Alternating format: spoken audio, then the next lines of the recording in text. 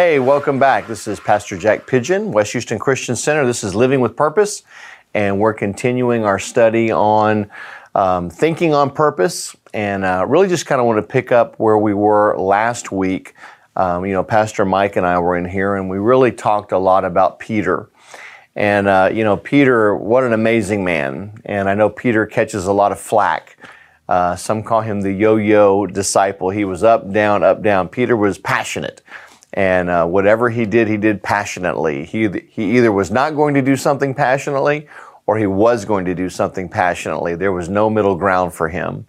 And as we were discussing last week, Peter really loved Jesus. And I don't think there's anything, you can prove that by Scripture. Peter walked with Jesus. He talked with him. He spent time with him. He saw all of his miracles. He was there when Jesus was transfigured on the mountain. He saw Jesus heal people. He saw Jesus' compassion. I mean, he really had a very well-balanced, you would say, relationship with Jesus, or so he thought. And so you get to the end, and Jesus tells Peter, Peter, before the cock crows twice, you're going to deny me 3 times. And Peter tells Jesus, there's just no way. There's just no way that would ever happen. And he just swears up and down. Well, sure enough, he denies him 3 times. And the 3rd time, it says in one of the accounts, Jesus was in the room. And Jesus just kind of turns and looks at him. And Peter, he runs out of the room. And the Bible says that he was weeping bitterly. He was very, very upset. And all of us would be. Peter had faith for what he thought that situation was going to be like. But he really didn't have a true understanding of the weight of the gravity of what was really taking place. And so here's Peter with this guilt and with this shame. And, now he's having to move forward. Well, what's Peter do? Peter, as unfortunately we all do when we get stuck, is we go back to the last thing that we did before. And so Peter says, I'm going back fishing. And so Peter's fishing. And then we have this lovely account of Jesus after he'd been resurrected on the shore. He's cooking breakfast. The disciples see him. They're like, I think I know who that is. I want to know who that is. And sure enough, when they recognize it as Jesus, Peter peels off of his clothes. He jumps into the water and swims in. And he has this wonderful reconciliation with Jesus. And Jesus basically forgives him. They have restoration. And then Peter, I want you to notice, Peter never goes back to fishing again. Peter, because he got freed from that guilt and shame, is now able to move forward, and he goes and fulfills what was and is a powerful ministry in the Bible. A lot of times when we're dealing with a sin consciousness or we're dealing with guilt and shame, what that's trying to do is hold us in place. It's almost like an emotional jail that we put ourselves into. And it's only through revelation of the Word and through forgiveness that we can really, really get free so that we can move on and fulfill everything God has called for us to be. And so I want us to look today at Hebrews chapter 10, verse 22. Hebrews chapter 10, verse 22. And it says, let us draw near with a true heart in full assurance of faith, having our hearts sprinkled from an evil conscience and our bodies washed with pure water. It is very, very, very hard for us to try and draw near to somebody. That could be your spouse, that could be your kids, it could be your boss, it could be a friend, it could be a brother, a sister, whatever, if we don't really know where we stand with that person. Sometimes when we have conflict resolution with somebody, we want to go and we want to fix whatever problem there is, and that person, instead of dealing with it, will just pretend like, let's just leave it the way it is, forget that it happened, and just move on. Well, because of that, there's an uneasiness that comes into the relationship because you really just don't know where you stand. I cannot come to that person in full assurance of faith if I don't truly believe that I'm on 100% the right footing with them, if that makes sense. And so that's why it's so important for us, when I have a sin consciousness, when I'm dealing with shame, how am I going to go to this God, this righteous, wonderful, powerful, this maker of heaven and earth, this creator of everything that I know, this God of the Bible, if I have guilt and shame in me, I'm not going to be able to go to Him fully assured because I don't know where I stand with Him. Well, I have good news today. He knows exactly where He stands with us. He loves us as much today as He did yesterday. We are not defined by some of the mistakes that we make. And He's given us this wonderful thing called forgiveness to help us wash away that sin consciousness, that guilt consciousness, and all those things that we sometimes deal with. You know, one of the things that goes along with a sin consciousness really is unforgiveness. And it's not always necessarily me not forgiving someone else, but someone else not forgiving us. And sometimes if I've messed up with my wife, and I'm trying to go to her, I'm trying to have relationship with her, but if she is holding unforgiveness in her heart towards me, we sense that, and we know that, hey, I'm not going to have that full assurance of faith of that relationship because they're harboring that unforgiveness towards me. And sometimes we take that relationship, that earthly relationship, and we transfer it to God. How can I really go to God? I've done all these bad things. I was a bad person. I hurt people. I did all of these horrible things. Yes, Lord, I ask you for forgiveness, but I'm not really sure that you forgive me. And because I'm not 100% sure, because here's what happens, is I start judging that relationship by my feelings. I don't feel forgiven. I don't feel like God and I'm connecting, and it must be because I did some things and He really can't forgive me. And the wonderful great news of the cross is that when Jesus went to that cross for each and every one of us, there were so many things that happened, between His crucifixion and resurrection. But on the way to that crucifixion, He took stripes on His body so that we could be healed of all of our diseases. He took all sin, past, present, and future, put it on His body and put it on that cross. He did it willingly. He took all the penalty of sin. And this is really for somebody out there today. You need to know this. He took all the penalty for sin and put it on His body, and it was dealt with once and for all. There is no new thing that you can do that hasn't already been paid for up front by Jesus through what He did on the cross. As crazy as this world is, and as bizarre as the things that people are doing to one another, and how cheap life really is to some people, Jesus took all of that sin and put it on His body. And through the blood of Jesus Christ, I can now come to Him boldly and humbly ask for forgiveness. Amen? So, let's look at Colossians chapter 1. Colossians chapter 1. And for all you Bible scholars, we all know that that's in the New Testament. Colossians chapter 1. Forgive me, I'm in a new Bible and my pages are sticking together. Colossians chapter 1, verse 13 and 14. It says, and He's talking about Jesus, He has delivered us from the power of darkness and conveyed us into the kingdom of the Son of His love, in whom we have redemption through His blood, the forgiveness of sins. And that's just the best news in the world for all of us. I keep hearing in my spirit, and I'm praying forward, and we even talked about this in church the other day, just the words not guilty.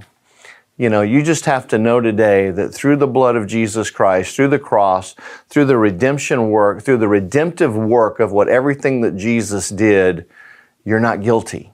And sometimes the emotional jail that we're in, we're put there by ourselves. God does not take us and place us. Aren't you glad that God doesn't judge us according to each sin individually, and there's like a different jail for different types of sins? Aren't you glad that what He did on the cross was so over the top, that it was so amazing, that it was so great, that all I have to do is just reach in and ask for forgiveness. And the Bible says right here, I got a scripture for you. Colossians 1:13 and 14. In whom we have redemption, and through his blood, the forgiveness of sins. I like Ephesians chapter 1, verse 7. It's just a few pages over. Ephesians 1, chapter 7. And it says, in him we have redemption through his blood, the forgiveness of sins according to the riches of his grace.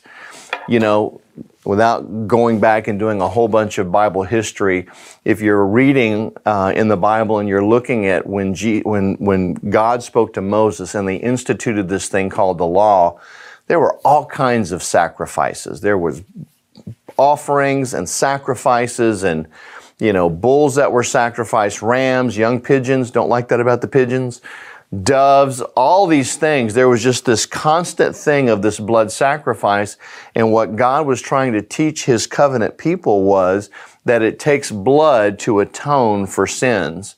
And so God was constantly putting this pattern in front of them, of Israel, ultimately pointing to what Jesus was going to be on the cross thousands of years later.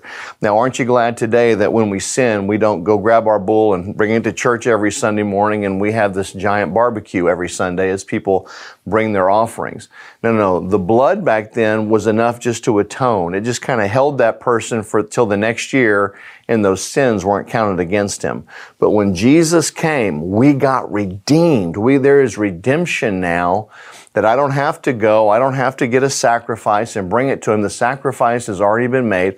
What I have to do is I have to go to Jesus. And this is important. When we talk about forgiveness, unforgiveness, those types of things, there's a certain posture or stature that I need to have. If I need forgiveness, I don't just go to God flippantly, hey, God, did it again.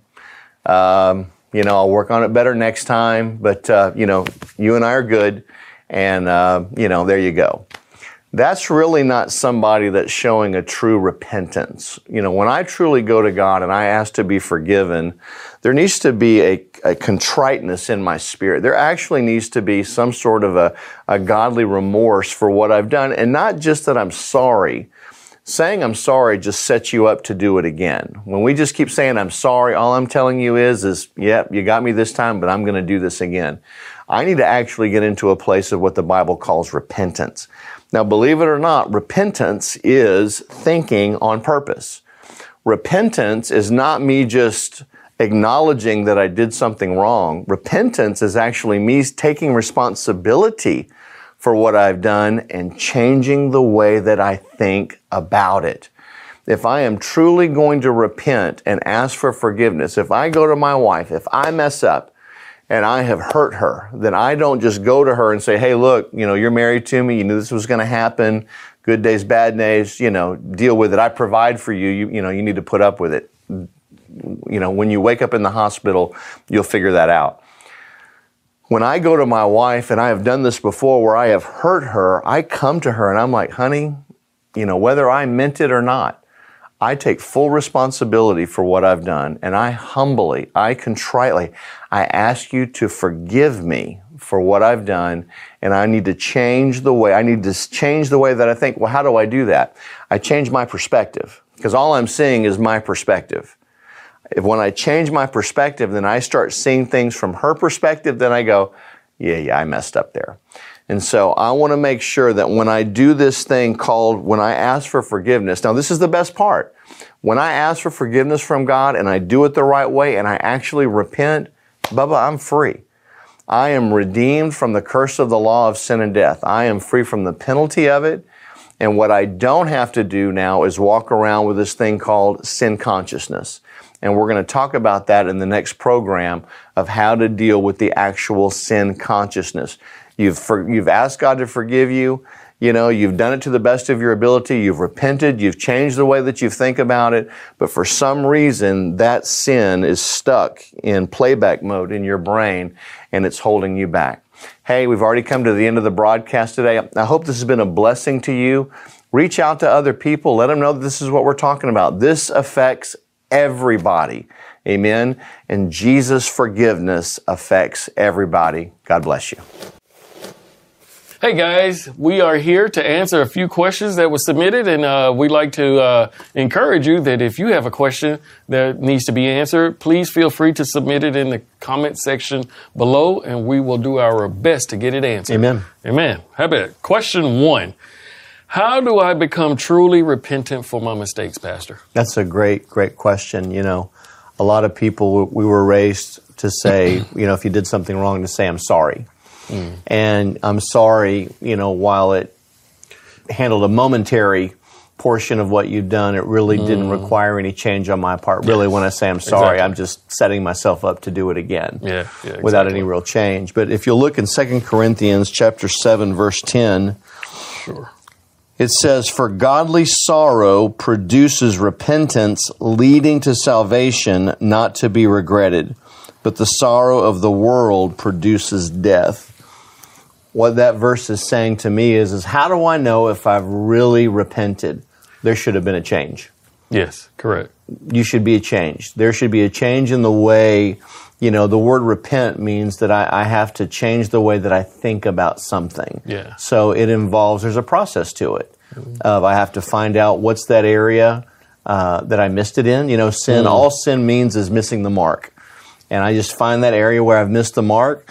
Through repentance, I bring it back. I re-aim what I'm aiming at, and this time I shoot and I find out what God says about it. And hit the target every time. Every time. Yeah. I think one more thing, too, is when you know you've truly changed, you no longer have a desire for that thing anymore. Yeah. Yeah. Yeah. And the beauty, you know, a lot of times we gauge how we feel. Well, I don't feel like this. Well, I don't feel like God forgives me, or I don't feel like I've repented. It has nothing to do with our feelings. No. It has everything to do with do I now. It's about taking somebody else's perspective. You know, I put my perspective down. I had a perspective. I could have hurt Michelle either on purpose or by accident, and could have hurt her very, very badly through something I said or did. Well, if I don't understand it, I'm like, what's the problem? Just get over it or whatever. But if I truly love her, then I repent, I change my perspective, then I look at her perspective and I realize, yeah, what I did was wrong. I need to think differently about what I just did. And never do it again. Never do it again. Yeah. Amen. All right. Question 2. If you've had poor or wrong teaching, how do you change that? That's real simple. We have to be what the Bible calls sober-minded. I really like the church in Acts chapter 17, verse 11, and this was the Berean church. Okay. And what this Berean church did was that every time Paul would preach, they would listen to it they were eager to hear the word, but they also searched in the scriptures daily to find out if what he said was true. And so what I want to do to make sure that I am getting good teaching is that whatever I'm taught, I want to go back to the Word for myself. Yeah. And I want to find out. It really is smart for all of us as believers to go back for ourselves, take the Word and take what we're being taught and put it through the filter of the Word to make sure that we're getting what the Bible really says. So true. And I know you've said that many times from the pulpit. Don't take your word for it. Absolutely. Go to the Bible and read it yourself and see what revelation you get out of it as well. Right. And you'll get faith from that because when you go get revelation is a transfer of ownership. So when I go, it's wonderful to hear an anointed word preached and taught, but when I go into the word for myself, when I take good notes, when I write down the scriptures, when I go into those scriptures for myself, now I am doubling up on what God is saying. I'm getting that second witness, and now all of a sudden it's producing the power and the change that it's supposed to. Yeah. Hey, that's awesome. I tell you what, like I said again, if you guys have any questions that you would like answered, please submit them in the comment section below, and we'll do our very best to get them answered for you. Amen. Amen.